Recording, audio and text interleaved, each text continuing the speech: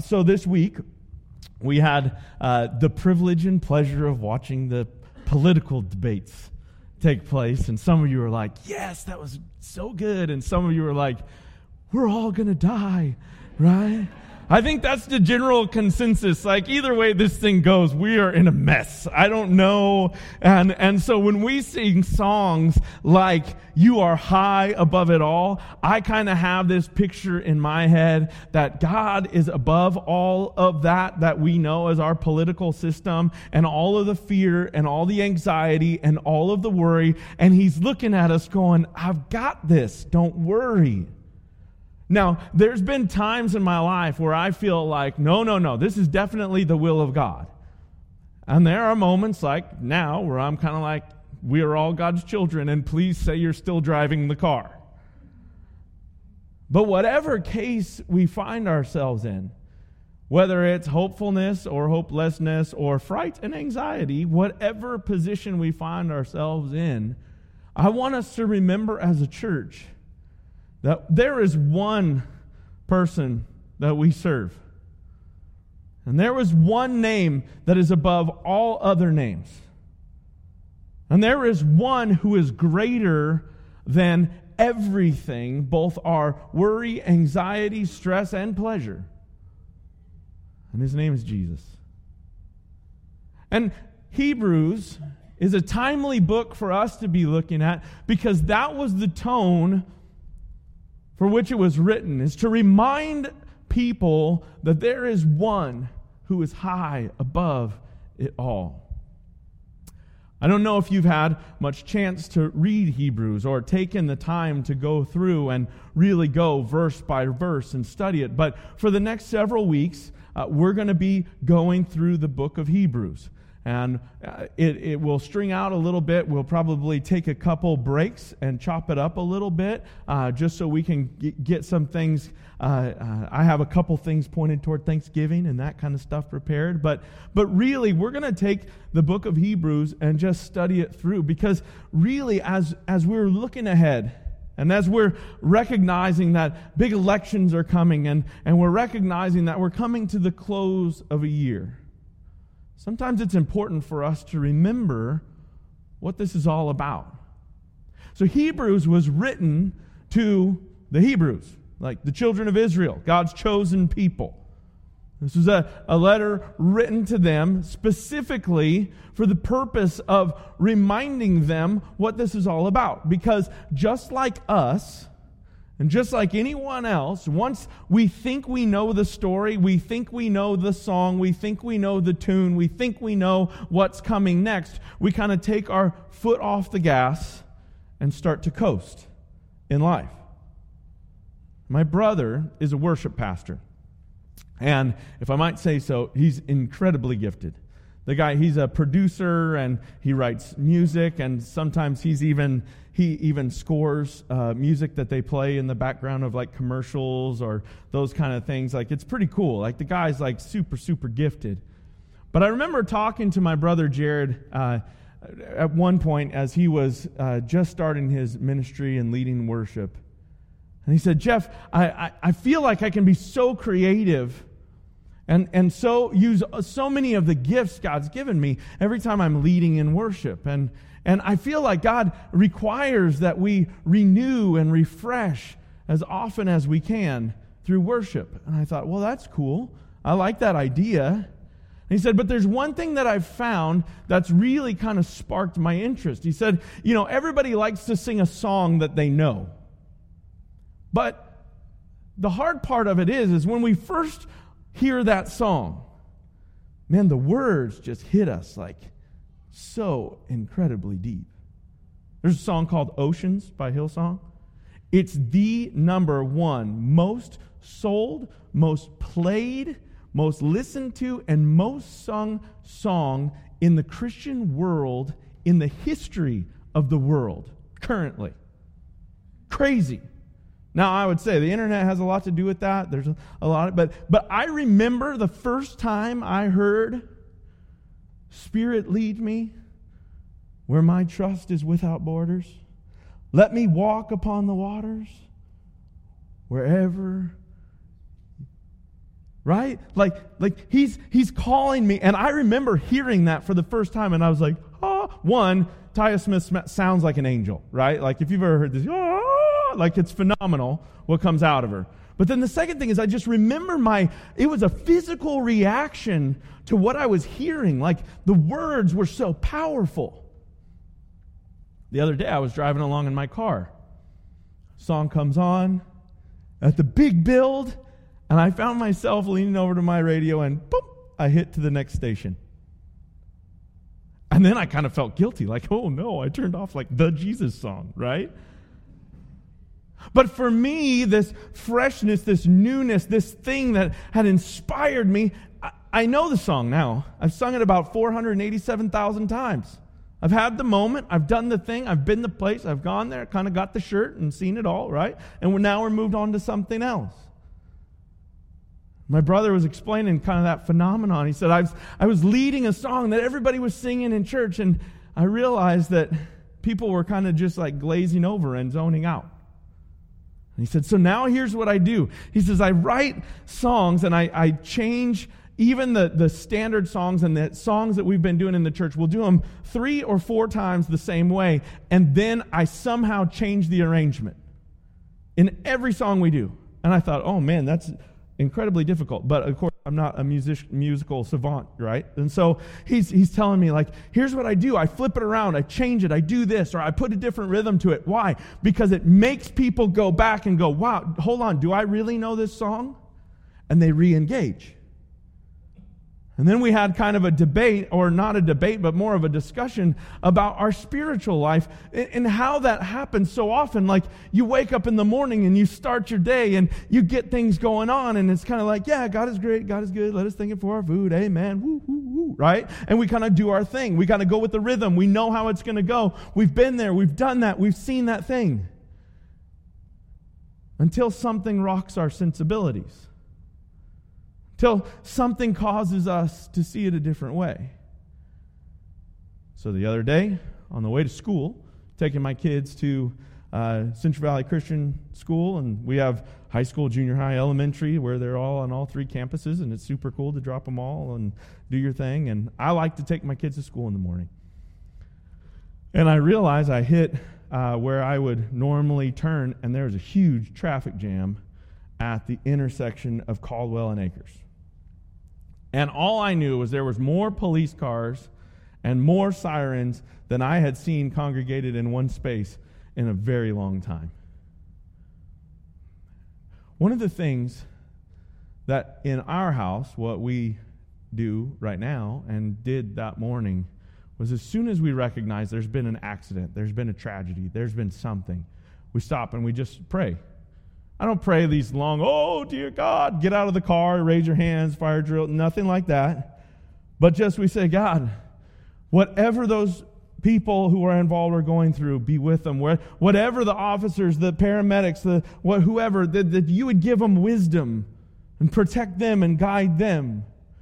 Right? In that moment on our way, and as we pass through the intersection, seeing the pieces and bits of 2 motorcycle police officers had clipped vehicles with one another on a way to go and help somebody out, and it was a very bad scene according to the reports.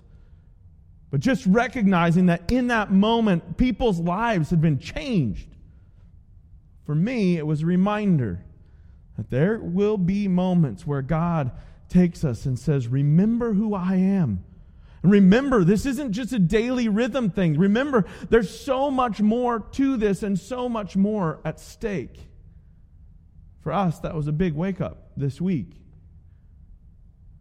For the Hebrew people, the children of Israel, serving God had become just the way of life. It's what we do. It's our tradition. It's our way. It's our thing. It's who we are. We know we're God's chosen people. And so we do these things on these days and this way and this pattern.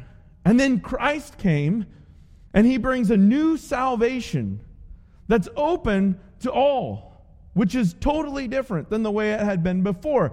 And yet what happened was these people who had held this salvation as the elect of God, the Hebrews, the children of Israel, what they did is they received Christ, loved God, take on Christ. Yes, we will turn and we will follow Christ as the Son of God. They made that conscious decision, and they made that willful leap to say, this is where God is taking us. But then they did just as so many of us do, and what they had done for generations. They started to break it down to a bunch of rules and a bunch of laws and a bunch of rhythms. And it no longer took on the face of a relationship with the living God as Jesus Christ our Savior. But it just became another thing that we do. And so, the writer of Hebrews calls out to this grouping of people, elect of God, set apart from the very beginning, and he begins to call out to them in language that they can understand. Things specific to them that they would recall through the first 5 books of the Bible and the Psalms of King David. And he begins to say things like, Jesus is greater than. And he put names to those things. The book of Hebrews is a book of the greater things. And it's important to us, and it's timely to us now, because I believe that we need to be reminded of the greater things. That Jesus is greater than any election, than any big trip, than anything both feared and loved, that he is greater. And so as we look into the text of the Scripture, and we start that tonight, I pray that you would hear and see it from that direction. Let's look at verse 1 of chapter 1 of Hebrews. And I'm going to go and I'm going to break it down just a little bit as we go. It says this, long ago, God spoke many times and in many ways to our ancestors through the prophets. And now in these final days, he has spoken to us through his Son. God promised everything to the Son as an inheritance, and through the Son, he created the universe. So I'm going to stop right there. Verse 1, in time past, or in the past, God spoke to our ancestors through prophets at many times and in various ways. Communication is kind of the bedrock of a community. So you don't have a community of people gathered unless you have communication. One of the things that happens here is we have a bunch of ministry teams that serve together. The people who greeted you in the parking lot serve together. The people who welcomed you as you came in. The people who prepare your food, they serve together. The people who serve on the team up here. There's a bunch of different teams. The student ministry team, the ladies ministry team. There's lots of things going on there. But without communication, there is no community. And so it's important for us to understand communication is huge. But so many of us realize that communication is a lot more than just the words we say to one another. I learned that in probably the first few minutes of my marriage, right? Because you don't just say something, there's usually something behind it. Right? So you can say the dinner's good. Well, what do you mean by that? You can say I love you, but Cindy is always asking me, well, why do you love me? What do you love? And I'm thinking, you weren't supposed to go that deep on this moment, right? Because there are things that are very important for us to communicate more than just words. And Cindy would point out, I use words a lot. And in my life, words, while meaningful, please listen to everything I have to say, but while words mean a lot, man, I can craft words to say a lot of different things. But sometimes the most meaningful things when I'm talking to my wife or my 3 daughters are the things I don't say, but the things that I do. So very important. And maybe it's not even the things that you do or the things you say, but it's the way that you're communicating. Maybe it's the body language that goes along with it. Maybe it's the way and the moment in which you choose to say it. So I learned that I don't talk about our necessity of a diet program when we're headed back home from down south Thanksgiving vacation. Just after we've splurged on a big time. I don't make that comment anymore, because then all of a sudden it's like, so what are you saying about us, right? Because I'm saying a whole lot more. There's a whole lot more being communicated. And we know that. So what do? So how do we communicate? Well, one of the things that I've learned is I try to do a lot of things that don't require talking. I want to just show up and be at the right places at the right time. Sometimes being present is enough. Sometimes having accomplished some things you said you were going to do is enough. I learned that if I tell my wife or my kids I'm going to do something, it means a whole lot more to them if I actually do it versus telling them, but you know Dad loves you, or you know I love you, honey. Because words only take us so far. And one of the things the writer of Hebrews was pointing out is God has been speaking to us, and He's used all kinds of methods in the past. Like, this is not a new thing. I want you to stop and think, people, Hebrews, Israelites, is what he's saying. And remember that God has been screaming at us, and it's been in more than just His words. It's been in His rescue. It's been in His faithfulness. Yes, there have been prophets and people who've come along and spoken the word of God, but there have also been moments that you have to recognize that you have been protected and cared for. Just last night, standing out by the fire after they had cleaned up from the event, talking to one of the ladies about the literal rescue and the literal hand of God that they can see on her husband's life by being spared from things that should have taken his life. We have to recognize that God has been speaking, that God has been screaming out to us. Again, my own personal experience and something we did this week, we watched the movie God's Not Dead 2. If you haven't seen either one of them, they're very good. They're very, it's very well done. So it's not your typical cheesy kind of a deal, I would say. And then one of the things, they find this guy, and he's received Christ, much to the sadness of his family, and they've disowned him. And he's trying to explain to his dad, who's very upset with him, that he's following Christ now. He's trying to explain, but Dad, everywhere I look, it's evident that God is calling me, and He is alive, and He is active, and I have no choice but to follow Him. The writer of Hebrews, in the very opening statement, says, God has been calling us through voice and through deeds for so long. Now let's not forget that. And as he goes, he says, and in these final days, He has spoken to us through His Son. And for a lot of people that talk about the Bible and talk about, the end times and all that kind of stuff, I want to clarify for you this way, this end times, at these last days, it's not necessarily specifically saying like, you've got 14 days left kind of a thing. What it's saying is there was an origination of the Word of God and the covenant of God.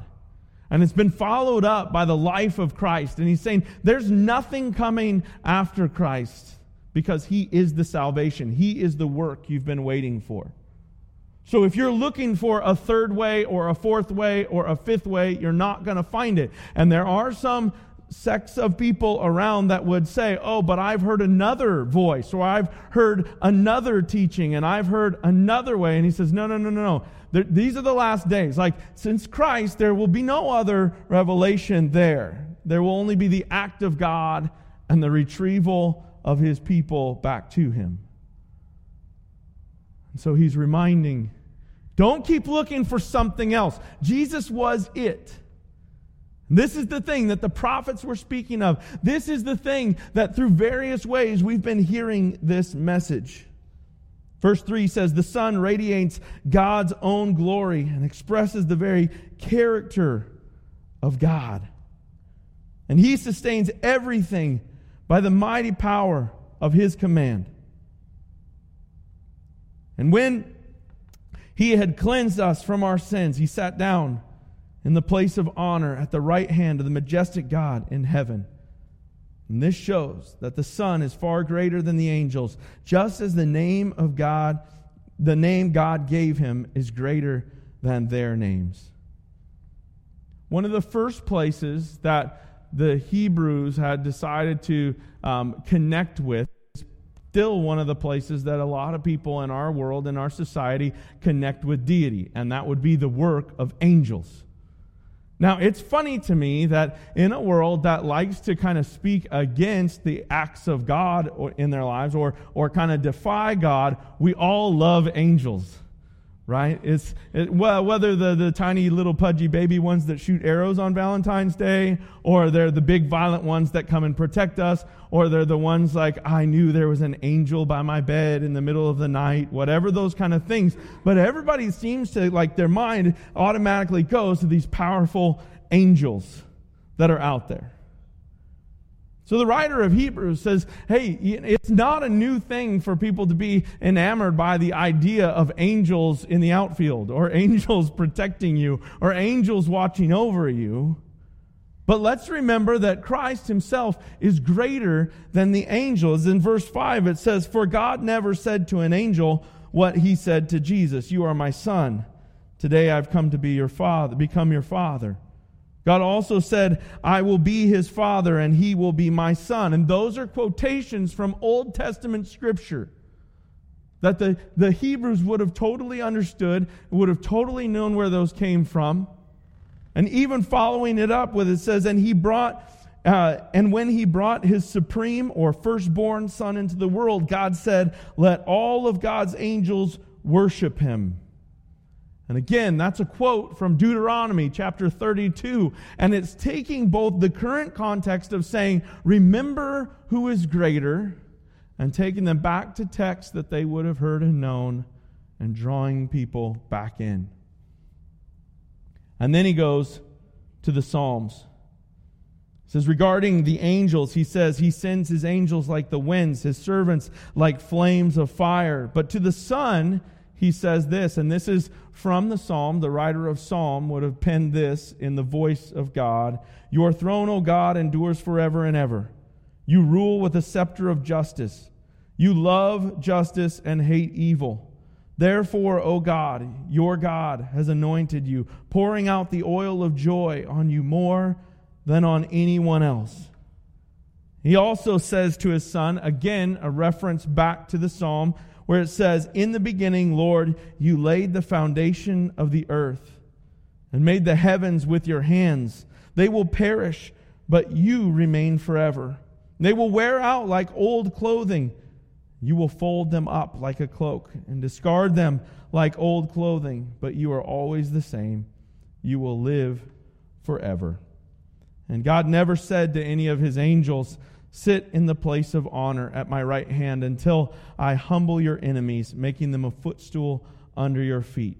And he ends in verse 14 saying, therefore, angels are only servants, spirits sent to care for people who will inherit salvation. I start here because this is where the text starts. I start here because sometimes we need a reminder that even the biggest and brightest and most flashy things associated with our faith in God don't even come close to the power of the presence of Jesus Christ. I'll be honest, there are a lot of things in this world that freak me out. I don't live this healthy existence of like, I'm just trusting in the Lord and he's got it all covered. I have as much of a battle as anybody else with anxiety or stress or struggle. But there's something that continues to come back to my heart and my life and my mind. It's text like this that reminds me that Jesus is high above it all. That God's plan and purpose is higher than our understanding and our knowledge and our ability.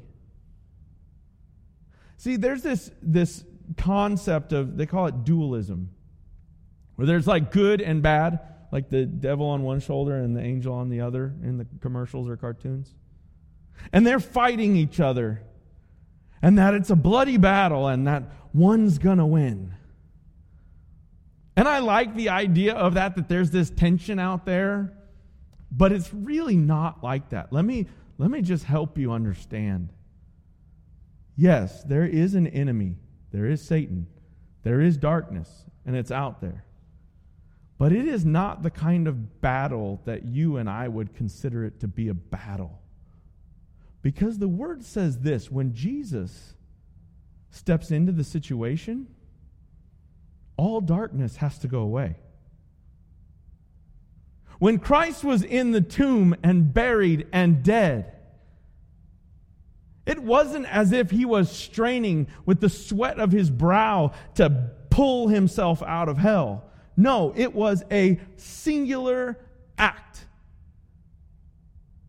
And when God looks at my life, and he looks at your life, and he looks at our world, it's not that he goes, oh, I hope I can win this battle today. No, he says, as soon as I speak the word, it's going to be on and done. Because we serve a God who is the ultimate authority. He is high above it all. There is no question of that. And whether he will step in or not, that is up to him. But when he moves, everything changes, no questions asked. That's the God I serve.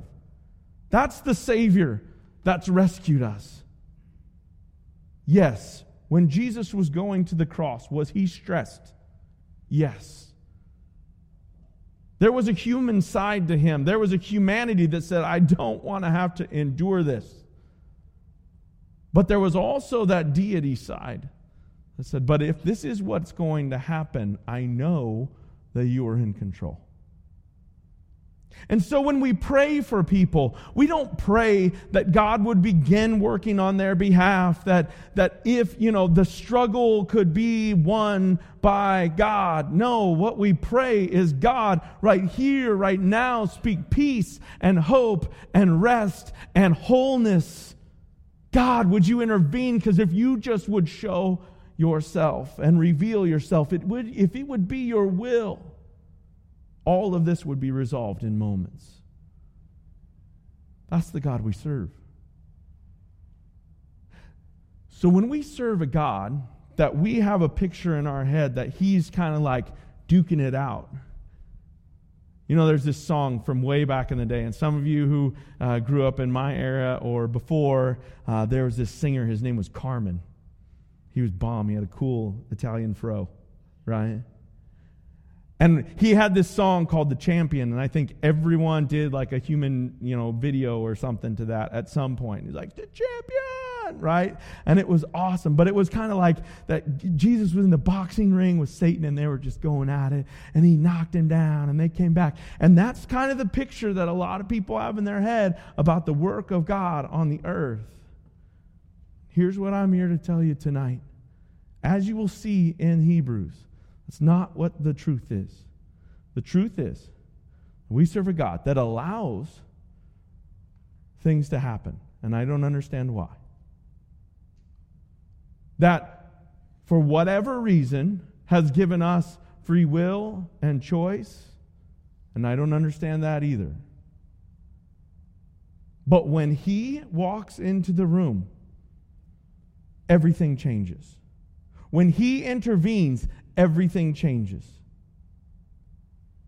It says, even at the mention of his name, every knee must bow and every tongue confess that he is God.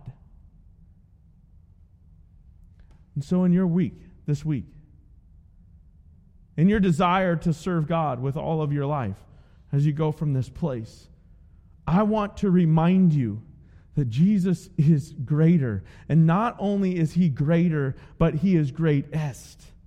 High above your biggest stress, high above your deepest worry, high above your greatest concern, high above your deepest pains.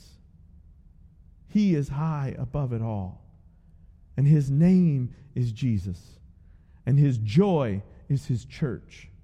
And His desire is to bring you home and to bring all of us home. So here's my thought to leave you with tonight. It's important that we don't just believe that Jesus is God, but that we live out the truth of who He is by obeying His commands. And not boil it down to a system of rules and regulations, but truly surrender to His presence in our lives. So I want to pray with you tonight. God, we come before You and we thank You for the opportunity to see in Your Word where You've been at work, where You've done things, where You've been active. I thank You that You're greater than everything, that You're greater than the angels, then You're greater than the prophets, then You're greater than all the miracles that have taken place, that You are the originator, that You are the one true God, that there is none above You. Father, I want to thank You for Your power and Your presence, even when we don't recognize it. Father, I thank You that even though I don't understand where our government or our world is headed, You're not surprised. And You're not worried. And You're not stressed. But that You have things in control. And so we trust that You are God and You are in control. And God, in the places in our lives where You desire to work, would we open the door and freely surrender our lives to You? In the places where we're stressed and anxious and frustrated, would we recognize that You are greater? And Father, where so much of our faith can easily become habit or ritual, would You remind us that You are greater and You deserve to be praised afresh and anew every single day.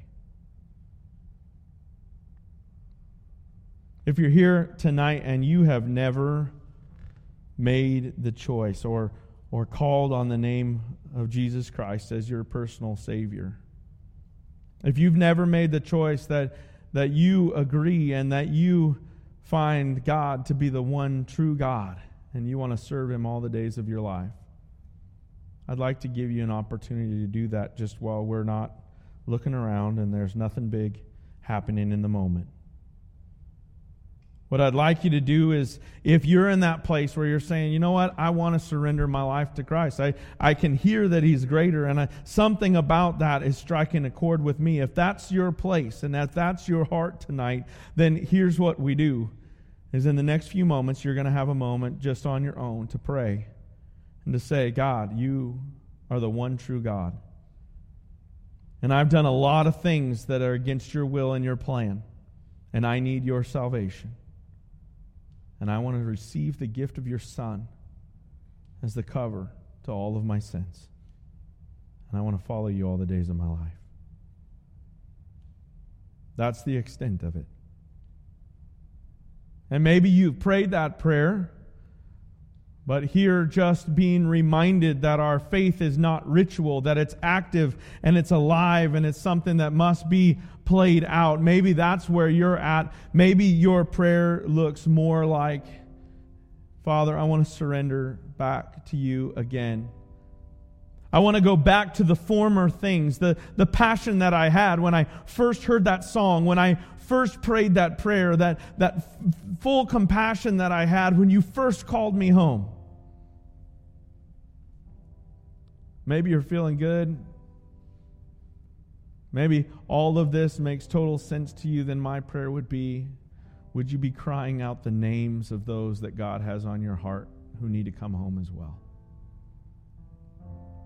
But in these next few moments, without me talking, without anybody else praying, it's between you and Him. Whatever place you find yourself, let's take a moment just before God to respond to Him, because He is greater. Let's pray.